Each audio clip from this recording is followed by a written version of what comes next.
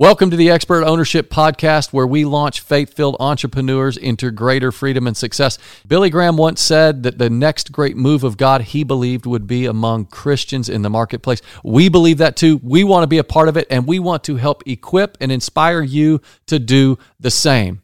So please follow us on socials at Expert Ownership. If you haven't been to our website yet, check it out, expertownership.com. But we are excited about what God is going to speak through us to you today. Here we go.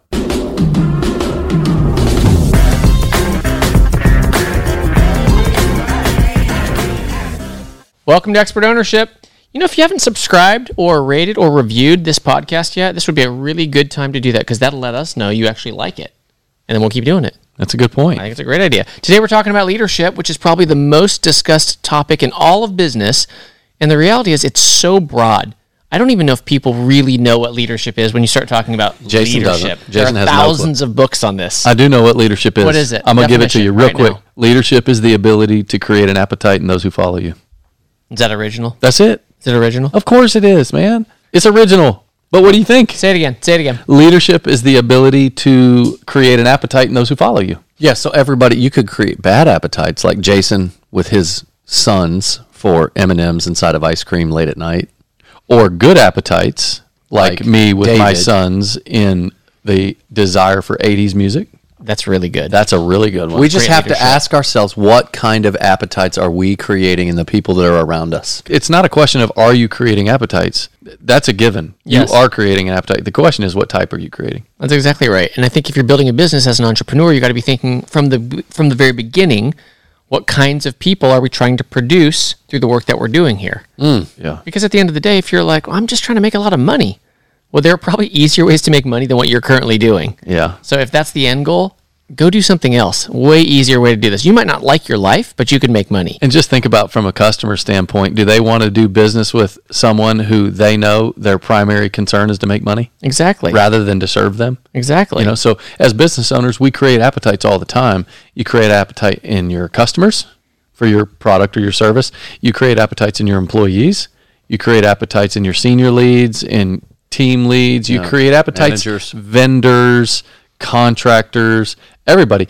But then we say, don't forget the primary appetites you need to create are the ones inside of your spouse and your kids. You know, if you're married, your family, the people that are primary to you.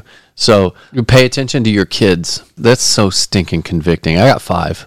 So I have a 22-year-old, a 20-year-old, 18, turning 16, and then an 11-year-old. And I look at some of the appetites that they have culturally, I mean, just even with sports and other things, and I know directly I have cultivated a not so bueno appetite in them. no mucho bueno. Kelly and I had this conversation yesterday. Kelly's my wife, by the way, if you don't know Kelly. We were just talking about this yesterday. We took a little birthday trip, just the two of us, got away for the day, and we said, you know what, isn't it interesting that one of our primary responsibilities as parents is to make sure that we instill a knowledge and understanding, maybe not a belief because we can't really prompt that, but an understanding, a familiarity with God's Word. And when, David, when you talk about some no bueno habits in your kids, I think that's one for us. It's one of our, it feels like a shortcoming. Now, I don't really know what my kids know and what they don't know at the end of the day. What I do know is what I see coming out of them in the fruit that comes out of their lives. And sometimes I wonder how much of a priority is Scripture or God's Word in their lives. And so as a leader, it's very easy, not just with your kids, but with your employees or with the teams that you're leading, to look at them and think, I'm the leader. I'm supposed to be leading them. I'm supposed to be developing an appetite. I'm supposed to be helping them produce a certain kind of fruit. And I recognize, what's happening right now? Yeah. Am I doing a good job? Well, and you can see this, all of us growing up as kids and then seeing it in our own kids, is that the things that are caught are far more impactful than the things that are taught. The things that your kids, your team, your vendors catch you doing is an outpouring of who you are as a person. That's what will ultimately create an appetite. It doesn't really matter what you teach them. I mean, you need to teach them. But now we get this. You said an appetite for God's Word. Obviously, David and I, we've always said part of our shtick, part of the thing that makes us tick is that we built all of our businesses and amassed all of our wealth on the principles of the Scripture. So devouring the Scripture didn't just help us spiritually, but it helped us financially in a great way. Now, whether or not God does that with you, whatever God's plan is for you. But we applied those principles and they worked. We get this whole concept of leadership is the ability to create an appetite in those who follow you out of the scripture. Proverbs 22:26. Solomon speaking, he says, train up a child in the way he should go, and in the end he won't depart from it.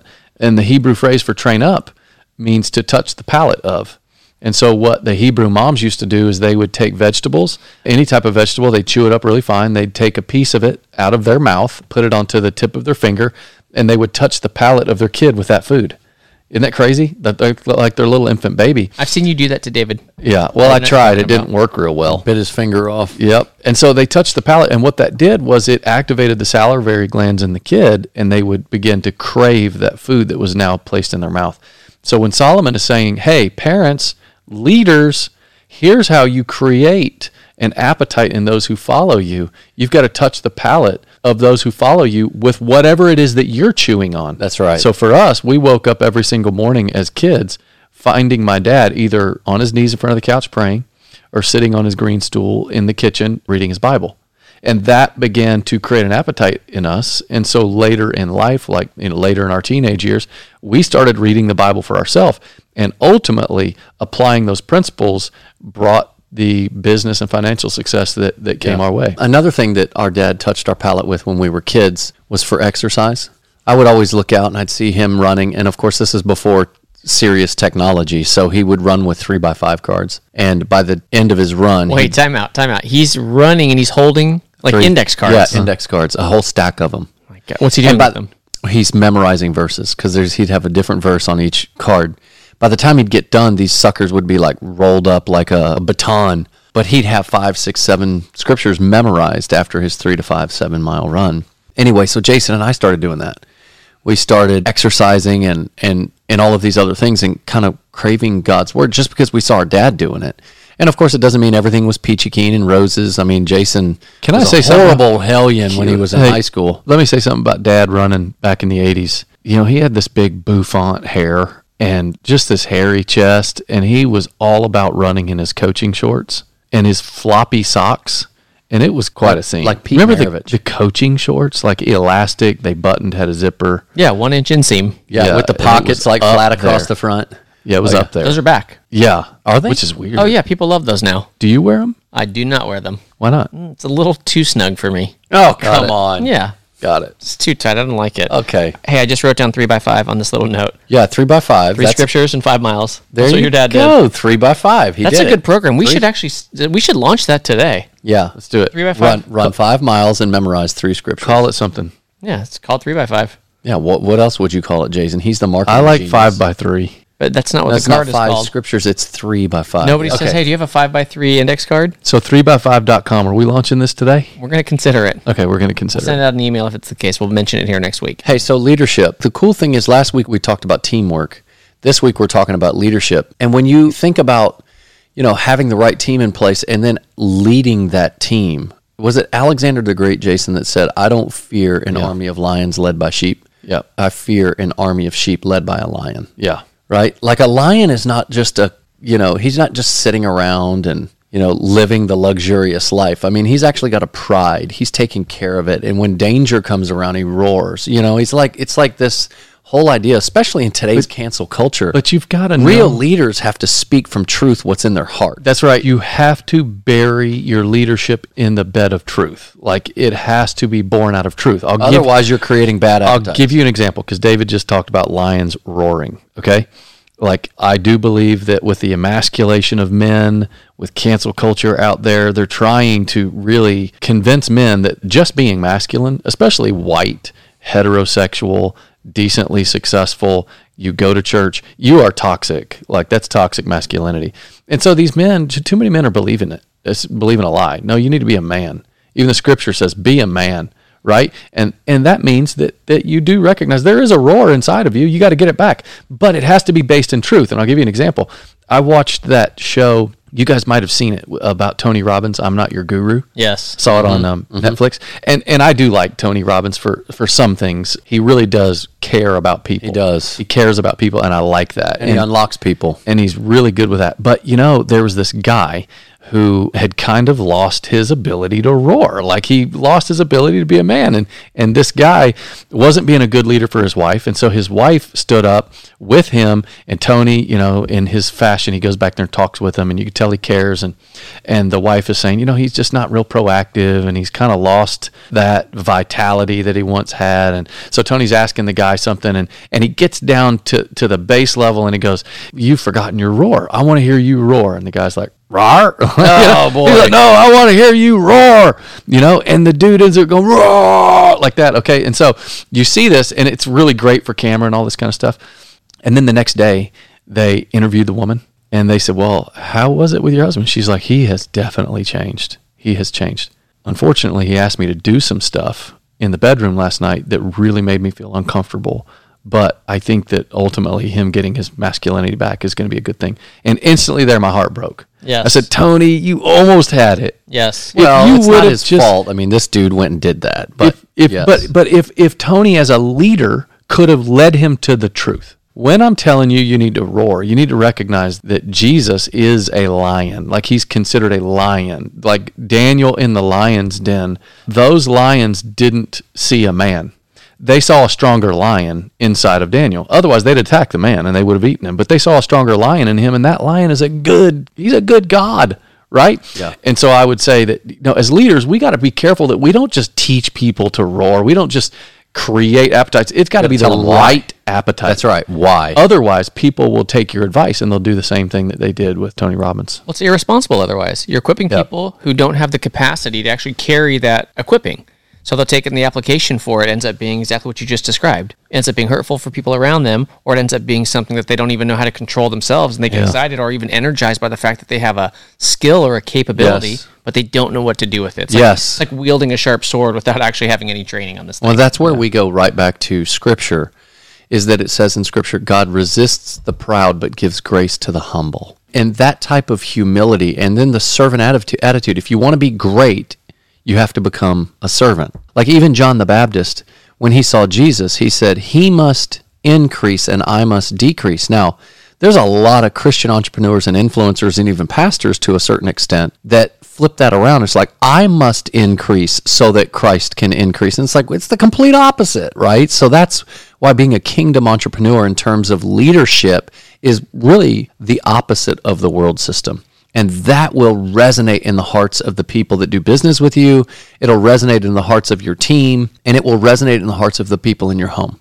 So how do you balance? Because I think a lot of business leaders think about, yes, I love what you're saying. I love that there's a lion in me. I want to express that the best that I can. And then you have to reconcile that with scriptures. And what you just said, David, about being a servant. You see Jesus, who's washing feet, as the greatest picture of leadership. And people saying, I don't know how to reconcile that in my mind. How do the two fit hand in hand? Yeah. Well, that's the definition of meekness, right? Meekness is like the horse on race day that can run faster than any other animal. Well, not every other animal, but certainly most animals. And yet you watch them, they've got a jockey on their back and they're walking toward the starting gates, and then they get them in the starting gates and it's just their muscle striations and all that kind of stuff.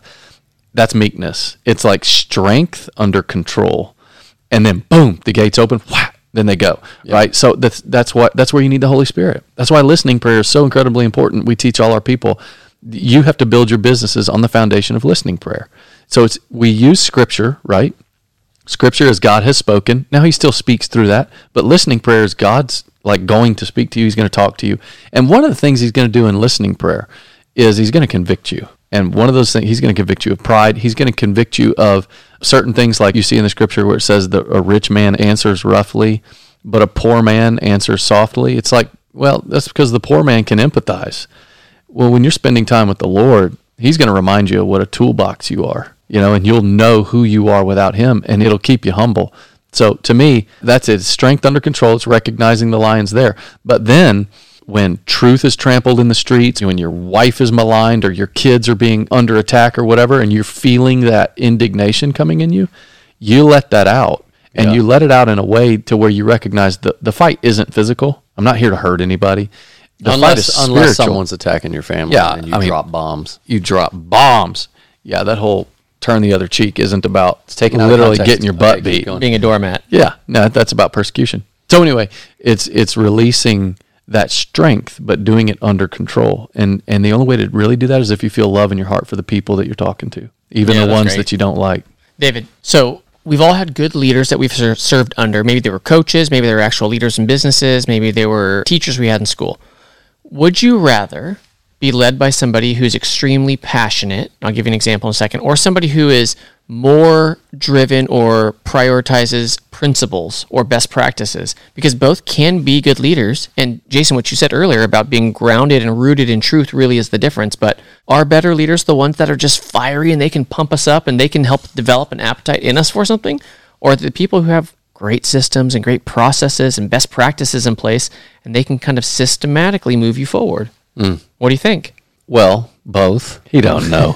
No, I'm not. No, He's waiting for me. I don't go one to the other. I love Thomas Jefferson's quote. Centuries ago, he said, "When it comes to principle, stand like a rock. When it comes to style, swim with the current." I love the person bound by principles that has the practices in place. You've got everything in place. You've got your systems in place, because that's your hiring and firing, specifically in the context of business. I know Jefferson was talking about culture and politics, but specifically in the context of business, you've got to have all of your systems in place, because people don't thrive without a system. People don't thrive without boundaries, right? You've got to put that boundary in place. Heck, if I'm going to have some water with my lunch, they don't just pour water on the table. No, it needs a glass. The water doesn't nourish me unless it has a glass. In other words, we have to have the systems and the conduits in place so that people can thrive. So yes, you have to have principle, but at the same time, you got to engage the heart.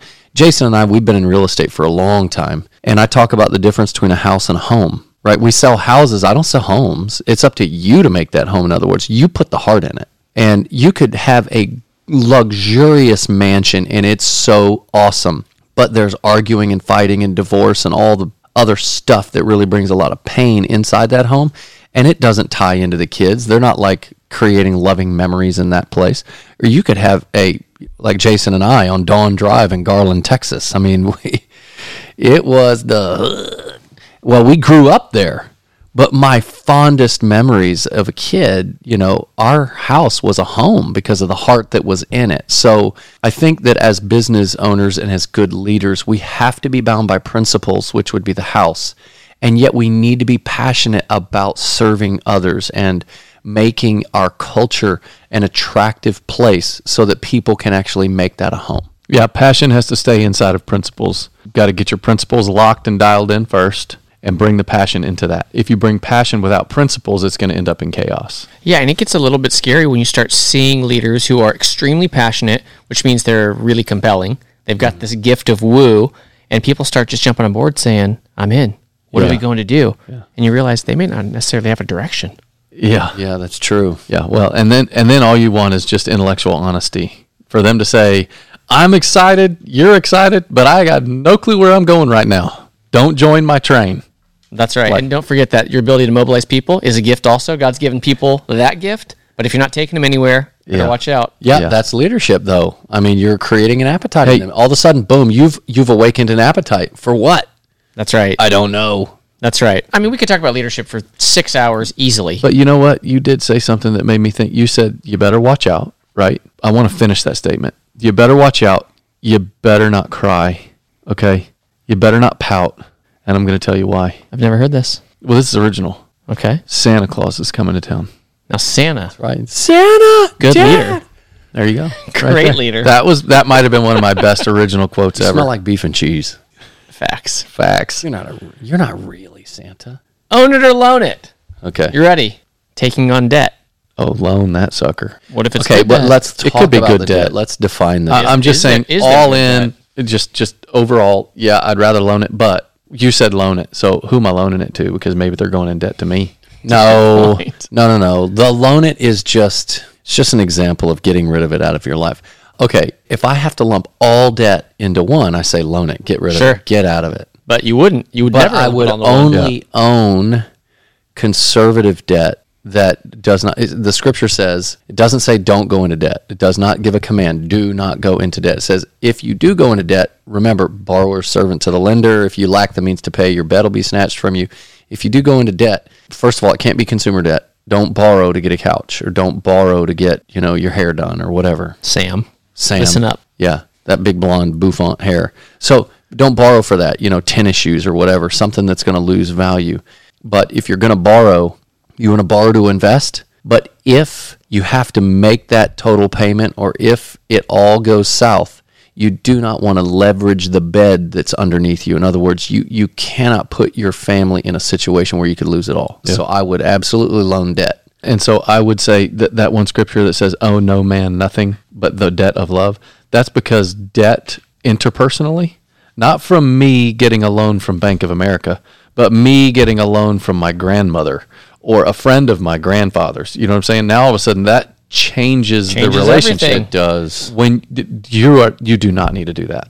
If your parents want to give you a gift, if your dad says, "Hey, I'll loan you $100,000, you can pay me," or whatever, you can do that. But you got to recognize that the relationship will change. Okay, it will, and especially if it comes to friends. David and I have had this where loaned a guy 30 grand, and shouldn't have done it, but this was years ago, and we did it, and then he stopped paying us after he paid maybe $2,000 of it back. And guess what I thought every time I saw him at church? "Where's my money, sucker?" Exactly. You know what I'm saying? The reality is, if you're ever going to loan somebody money, you might as well feel like, or at least consider, if I never get this back, I'm going to be okay, or else I better not loan this at all. There you go. And that's exactly what we learned from that. We ultimately wrote it off, and we wrote off like $26,000 or $27,000, and then decided if we ever do that again, it's a gift, or we make it equity.